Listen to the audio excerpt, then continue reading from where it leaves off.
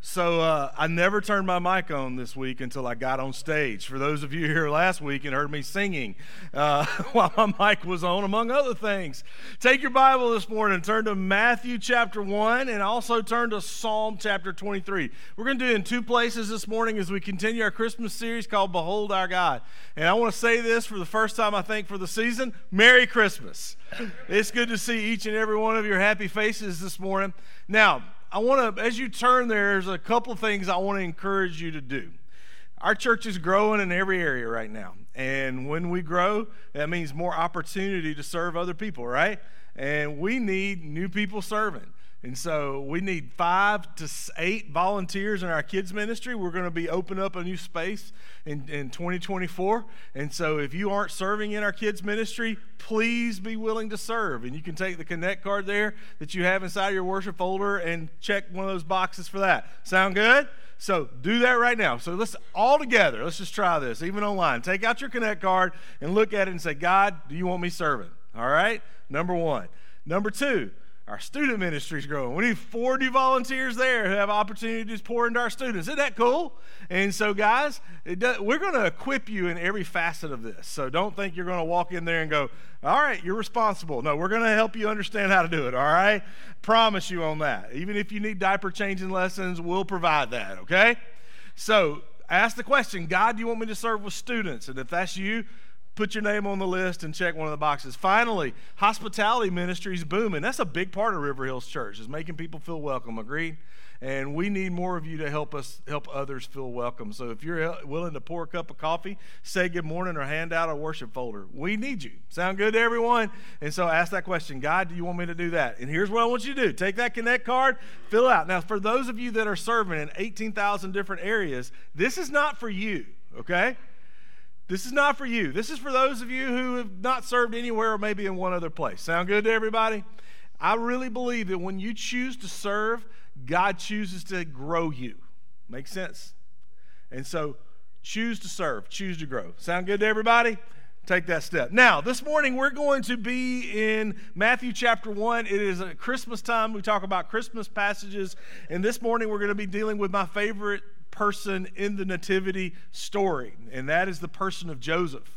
He's relatable to me in several ways, not because my wife came to me and said, I'm having God's baby. No, that's not what I'm saying. But he was a guy that was faced with difficult choices. And just like you and I are having to make some difficult choices day in and day out. Agreed? And have you ever asked the question, God, what do you want me to do? Everybody has, right? Now, it could be the minutia of life, like, God, what kind of car you want me to buy? I think it's important you pray for those things. Or it could be the big stuff of life. God, who do you want me to marry? Those are big, big decisions. And when we understand the idea of Christmas, we have to grasp the idea that God is a guide. In John chapter 1, verse 4, we read this last week, it says, Jesus is the light. He illuminates the way. He reveals the way in the pathway of salvation. But also, I believe that as Christ enters into your life and you have the indwelling Holy Spirit in you, there's a guide there. And it's learning to recognize His voice. It's learning to understand it. Because sometimes the decisions we have to make are both good, right? Sometimes the decisions we have to make are both bad. So sometimes we need to at all times, we need to say, God, what do you want me to do? I love to hike. Me and my family love to hike, and at least most of us. And this past year, not with my family, but I found myself at Yellowstone National Park. Now, that's a place I'd love to hike, but there's something in Yellowstone that we don't have here in Georgia. You know what that is? Grizzly bears. Now, interestingly enough, I have the app, the All Trails app. You know, any of you people like that? You know, you tree huggers, like, you know what I'm talking about, right? The All Trails app. Now, I want to just give you a caveat. I was using the All Trails app in the Southwest desert one time, and it was wrong, and we got lost in the desert. So, we made it, obviously, and there were 50,000 people around us. We just didn't know where we were going. So, we were at Yellowstone National Park. I had the app, had the map. I like paper maps. Y'all with me on that? I like looking at paper maps. I like it all. And then you go to each trail, and there's a trailhead, and it says this is a 2-mile hike in and out, and you get to see a beautiful lake and all this stuff. But here's the deal. We knew where we were going. We had the paper map. We knew how long it was supposed to take. Even those of us who are out of shape, you just add 30 minutes to it, right? And so I go to the trailhead, and there was a piece of paper nailed to the trailhead sign, and it said bear sightings. And every time that they saw a bear on this trail, it said, you know, on this date at 12 o'clock, we saw a mom and 2 cubs. At this date, we saw a mom, and it was like yesterday, we saw a mom and 2 cubs. Now, here's the deal. This is a decision you have to make. Do I hike it and get eaten? Maybe. Good way to go down. You've seen Legends of the Fall? Some of you got that. Or do I not hike it and never see it? And I think for many of us, it's the chances that we're unwilling to take that keep us from experiencing God and all that He has for us. We don't want to take the chance, do we? We don't want to get in the awkward. We don't want to feel uncomfortable. And when we read the Christmas story, I'm fascinated with Joseph here. Matthew chapter 1, verse 18. Let's turn to that. It says this. This is how the birth of Jesus, the Messiah, came about. His mother Mary was pledged to be married to Joseph. But before they came together, she was found to be pregnant through the Holy Spirit. Can you imagine the conversation? Now, to be pledged to someone basically means you're married except for conjugal rights. You with me on that? They were married. They're going to be together forever. And she comes and says, I'm pregnant and God is the father. That would be a bit awkward. Agreed? Now, the reason I love Joseph in these moments is because Mary didn't have a choice. She's going to have a baby. Joseph had a choice. Joseph had to really sit down and really dwell upon, what does God want me to do here? Now, we know that the people in the New Testament had the Old Testament to follow. Psalm 23, you've heard that before. The Lord is my what? Shepherd. Okay, we're going to read that in just a few moments. But let's read a little further and see what happens here. Verse 19, because Joseph, her husband, was faithful to the law, and yet at the same time did not want to expose her to public disgrace, he had in mind to divorce her quietly. Now, to be faithful to the law means a couple things could happen. He could disgrace her family. He could disgrace her. He could have her killed if we really followed every part of the law here. But instead, he said, I'm gonna divorce her quietly. I'm not going to cause her any shame.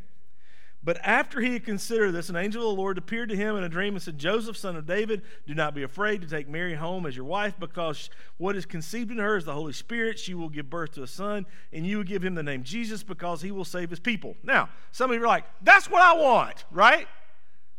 When you got a choice to make, it'd be great for God to say in a dream, yo, you been there before? Have you asked for that before? Absolutely you have. God, just give me a sign. Maybe a butterfly, maybe a worm will crawl across the sidewalk, and that'll be it. You guys have done that. Don't you lie to me. I've done stuff like that. And it would be wonderful for God to say, here's your son. But even when he affirms that's what you should do, you still have to take a step of obedience, don't you? When you read Scripture, you know what God wants you to do, right? In overarching themes. And you still have the choice of whether you're going to do it or not. Right? Now, read a little further. Verse 22. All this took place to fulfill what the Lord had said through the prophet.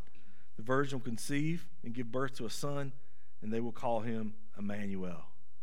And then Joseph woke up, and he took Mary to be his bride. But he did not know her until after Jesus was born. Now, let's deal with this, because in my mind, I'm betting even after he woke up, and definitely before, there was, God, what do I do? Have you been there? God, how do I handle this situation? And sometimes they're difficult situations you call to handle. People within your own family, issues within your own self. How do I make the right decision? God, what is your will for my life in this? I'm willing to bet, and I want you to turn to Psalm 23. This was on his mind. It's popular now. It was popular then. I'm going to read it in its entirety, and then we're going to come back, because what we see here are a couple of overarching principles in understanding how to discern what God wants you to do. Are you ready for this? Psalm 23, the Lord is my shepherd, I lack nothing. He makes me lie down in green pastures. He leads me beside quiet waters. He refreshes my soul. He guides me along the right path for his name's sake. Now, this is what I want you to get. Even though I walk through the darkest valley, I will fear no evil. For you are with me, your rod and your staff, they comfort me. You prepare a table before me in the presence of my enemies. You anoint my head with oil, my cup overflows. Surely goodness and love will follow me all the days of my life, and I will dwell in the house of the Lord forever. Now, let's just deal with this chapter, then we're going to go back to Joseph. Are y'all with me on that? There's a couple things I want you to understand from this, specifically as it pertains to making a decision about what God would want you to do. Number one is the affirmation of saying, God is the leader and I am not. Okay? You get that? Go to verse 1. What does it say? The Lord is my what? Shepherd. For all the sheep involved here, the shepherd is the boss. And when we really want to understand what to do as it pertains to God, what do you want me to do? We have to come to this submissive place and say, God, you're the leader. I'm not. Now, with that in mind, in matters of the heart, in matters of the will, we ask over and over again, God, show me, show me, show me. And there's this phrase that we use in the church that says, let the Spirit lead you. Have you heard that before? Now, let's deal with that. That's a real truth. Because God does lead you. You've had that happen to you before, right? Lord, show me what to do. But I want you to understand something here. This is so important. When the Spirit leads, it's always within the parameters of Scripture. Are you following that? Give you an example. A friend of mine and his wife were having a difficult time one time. They were talking on the phone, kind of questioning what they were going to do with their marriage. And she said, I think it's time for us to get a divorce. God has given me a peace about that. God did not give her a peace about that. There was no abuse and there was no adultery. You follow that? So when we determine what we're going to do in the Spirit's leadership, it has to be underscored in the parameters of God's Word. When it's not, guess what? God's not leading like you thought. It could have been the pizza you ate last night. Could have been the song you heard. Could have been the culture that speaks into you. Understand that. Now, my parents went through a very difficult season. I was 4 or 5 years old. They'd lost parents. They had lost grandparents. It was just a tough time in their marriage and their life. They weren't in divorce. But you ever just had a week or two where you're just sad? Y'all been there, right? It was just sad. And so here I am, a very active 4-year-old. And this is one of those stories everybody tells around Thanksgiving dinner every year. Y'all with me on that? And they said, well, we got to do something with Chip. That seemed to be always the problem. And so my parents gave me a paint roller and a can of brown paint. Didn't say my parents were smart. Maybe they like judgment in those moments. But they were very clear. You can paint fence posts, but do not paint the house. I thought, it's on. So I'll never forget. I can still remember this. I had that roller. I was rolling those posts all the way up and down the fence line, rolling those posts. I even kind of bent the rules a little bit, went up to the patio post that stuck in, that held up the deck. You know what I'm talking about? I painted that. And then I got this idea the dog was there. Yep. I painted the dog. Here's the deal. My parents said you just can't paint the house. Your problem, not mine, right? There's no telling how much shampoo they had to use on that dog to get that paint out of him. Here's the point.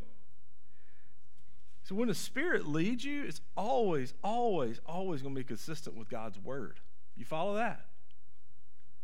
And so for you and I, if we really say, hey, God's the leader, is he? Is he? Or is it just a title of convenience for us? Yeah, we'll say God's in control all day. But is he in your mind? Another thing we got to grab hold of is when we really tear into Psalm chapter 23 is that when we're making decisions and we're following God's leadership that is consistent with Scripture, understand that the Lord has righteous and good plans for you. Now, I want you to hear that. Righteous and good. Good, meaning they're pointing in a Godward purpose. Righteous in the sense that they are not sinful. Make sense? So when we're making decisions, sometimes we have to weigh, Lord, are these your good plans? Is it your righteous pathway? Go back to Psalm chapter 23, verse 2. He makes me lie down in green pastures, and he leads me beside quiet waters. He's making provision. He's leading you into places, number one, where you're going to be provided for, and number two, where you're going to be sustained. Do you see those two things there? Now go back. I want you to understand this. A good shepherd, especially in that culture, in an arid climate, was going to lead the flocks to where there was grass to grow so that the sheep could eat it and live. Make sense? But they'd also take these creeks and they'd dam them up so there'd be a still water. There'd be a pool of water for them to drink out of because it was difficult to drink, and many times the sheep wouldn't drink out of running water. That's a good shepherd, right? And that's what he's doing for us. He's leading us in those pathways to where you're going to be sustained and taken care of. But there's something else to this. I want you to get it. Go to verse 5. He says, you prepare a table before me in the presence of my enemies, and you anoint my head with oil, and my cup overflows. He also says in verse 3, he guides me along the right path for his name's sake. What does this all mean? It means that God is guiding you to places to where that is good. Now, don't understand good to be a circumstantial, experiential thing. It's purpose in alignment with his will, but it's righteous. And as you choose to follow God's plan, as we choose to submit to what he wants us to do, understand he's a leader and he's leading you in the right direction. How many of us have second-guessed the Lord? All of us, right? All of us. I have. I have today. Haven't you? But here's the point. The Lord leads in righteous and good ways. He has good and righteous plans for you. But I want you to go to verse 4, and I want you to get this. Sometimes his guidance leads us through dark places.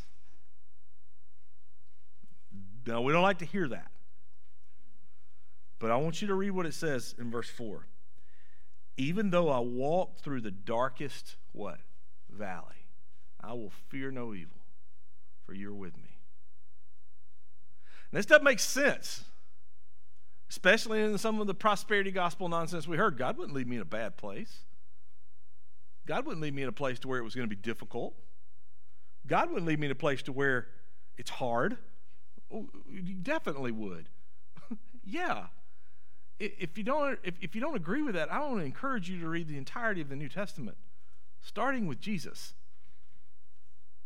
Sometimes he leads us down dark pathways so that our dependence is upon him and not on our own capabilities. You with me? And if we really believe the stuff that John chapter 1 verse 4 said, that Jesus is the light, we have to understand he walks with us in the midst of that. He walks with us in the midst of that. And so understand, as Joseph contemplating that, I would say Joseph was in a pretty dark place, wouldn't you? I mean, socially, he's in a dark place. I mean, think about it. The love of his life just comes to him and says, I'm having God's baby. What's that going to do? You've broken up with somebody before. You've lost somebody you love. That's tough. But, and here's the beautiful thing about this psalm, God's promise is to walk with us through it. He might not deliver you through it, but his promise is to walk with us through it. Go back to verse 4.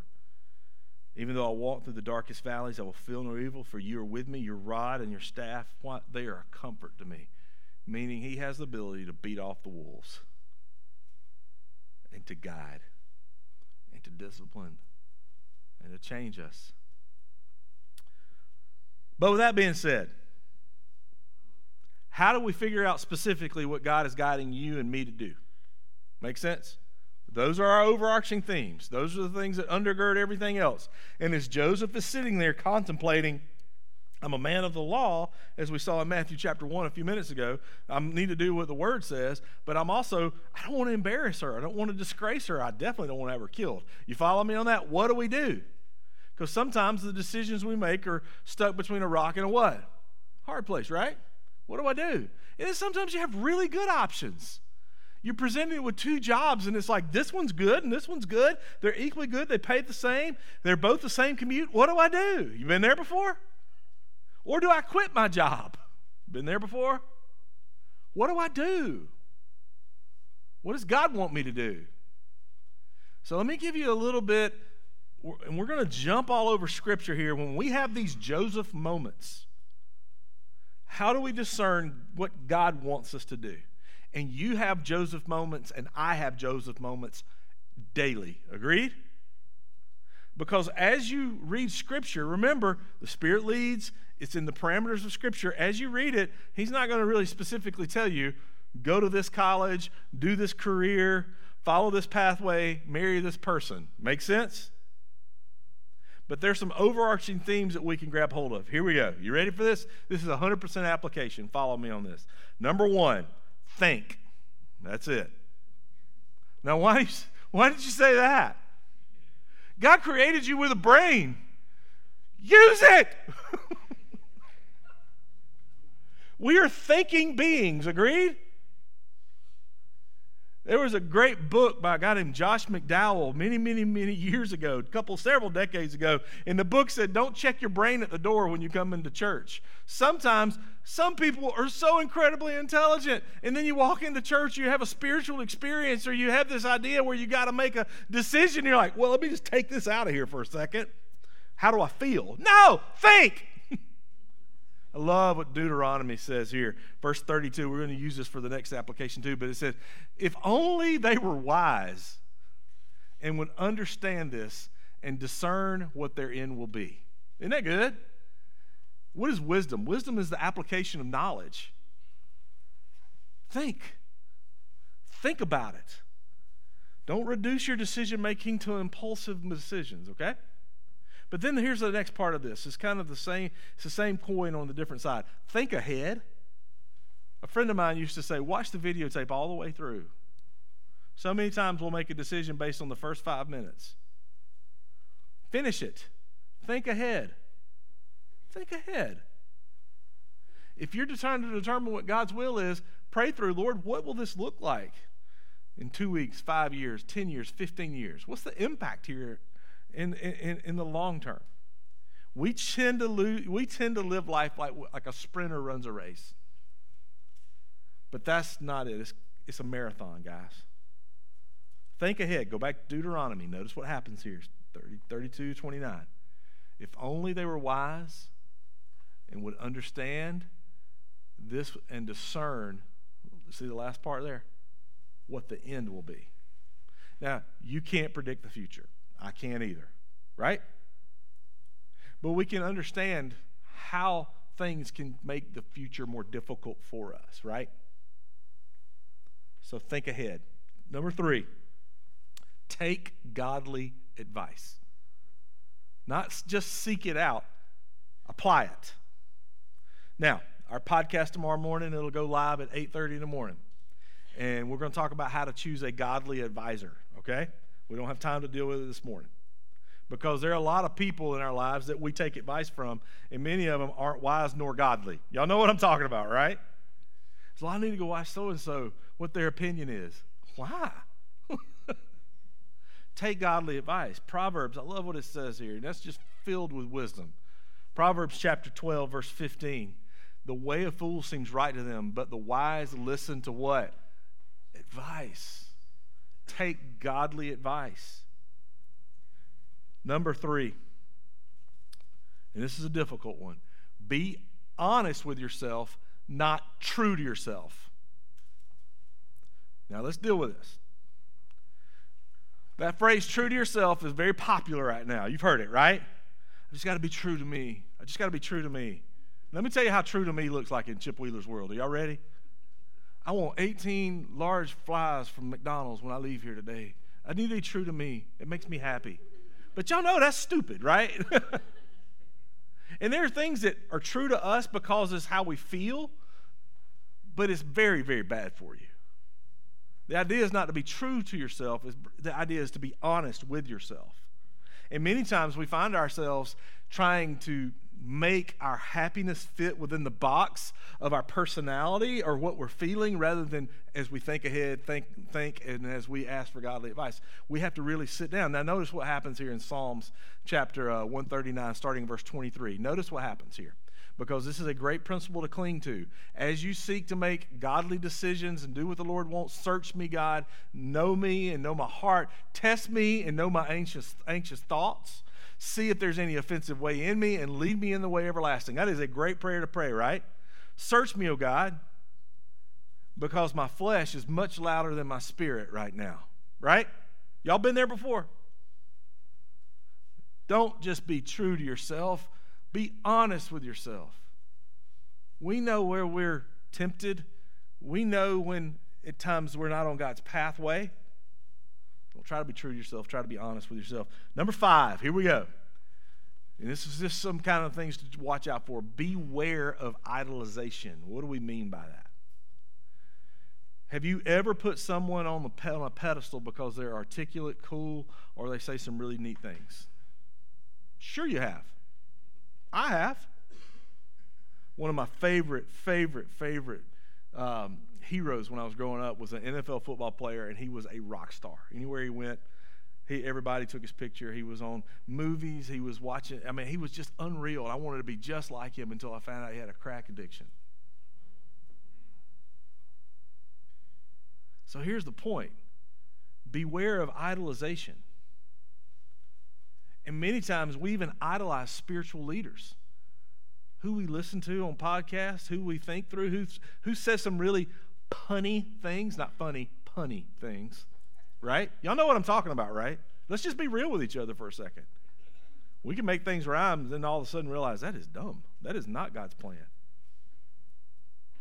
I once heard a pastor say, basically, God is in you, and that means I am God. Are you kidding me? And you listen to him. 1 Thessalonians says this, 5:21. Notice this. Test them all. Test them all. Test your pastor. You follow that? Test it to see if it's in alignment with God's will.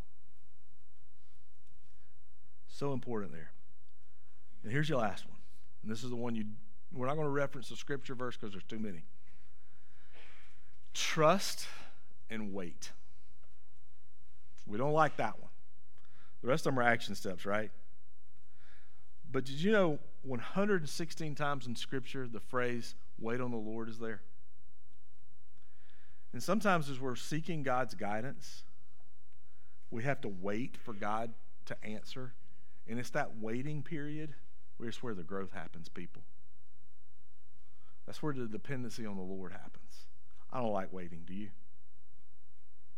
I mean, I'm the guy at the grocery store that sees another line open up who runs over there. You know what I mean? I'm the guy shifting lanes on the interstate because one side's going faster than the other in those moments. I'm the guy that doesn't shop but goes to Amazon, okay? I don't like waiting.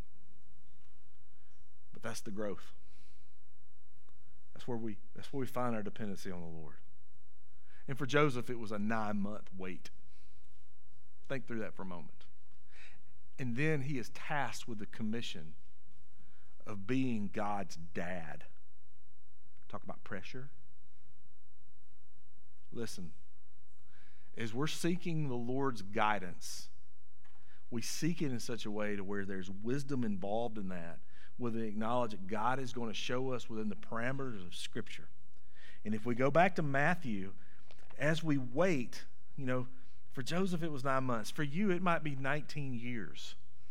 And some of you have been waiting that long for some things, right? Anybody? Some of us have been waiting a long time. And we're, Lord, give us a reprieve. Lord, give us an answer. And many times we can give up during that waiting period. We can get bitter. Any of y'all been there? Get frustrated. And I want to go back to our Joseph moment here. Go back to chapter 1 of Matthew, verse 19. Notice two things here. Then we're going to skip down to verse 24. Verse 19. Because Joseph, her husband, was faithful to the law and yet did not want to expose her to public disgrace, he had in mind to divorce her quietly. Now go down to verse 24. When Joseph woke up, he did what the Lord said. If I can flip my page over there. Of the angel of the Lord had commanded him, and took Mary as his wife, but he did not consummate their marriage until they gave birth to a son, and he gave him the name Jesus. What do we learn from that?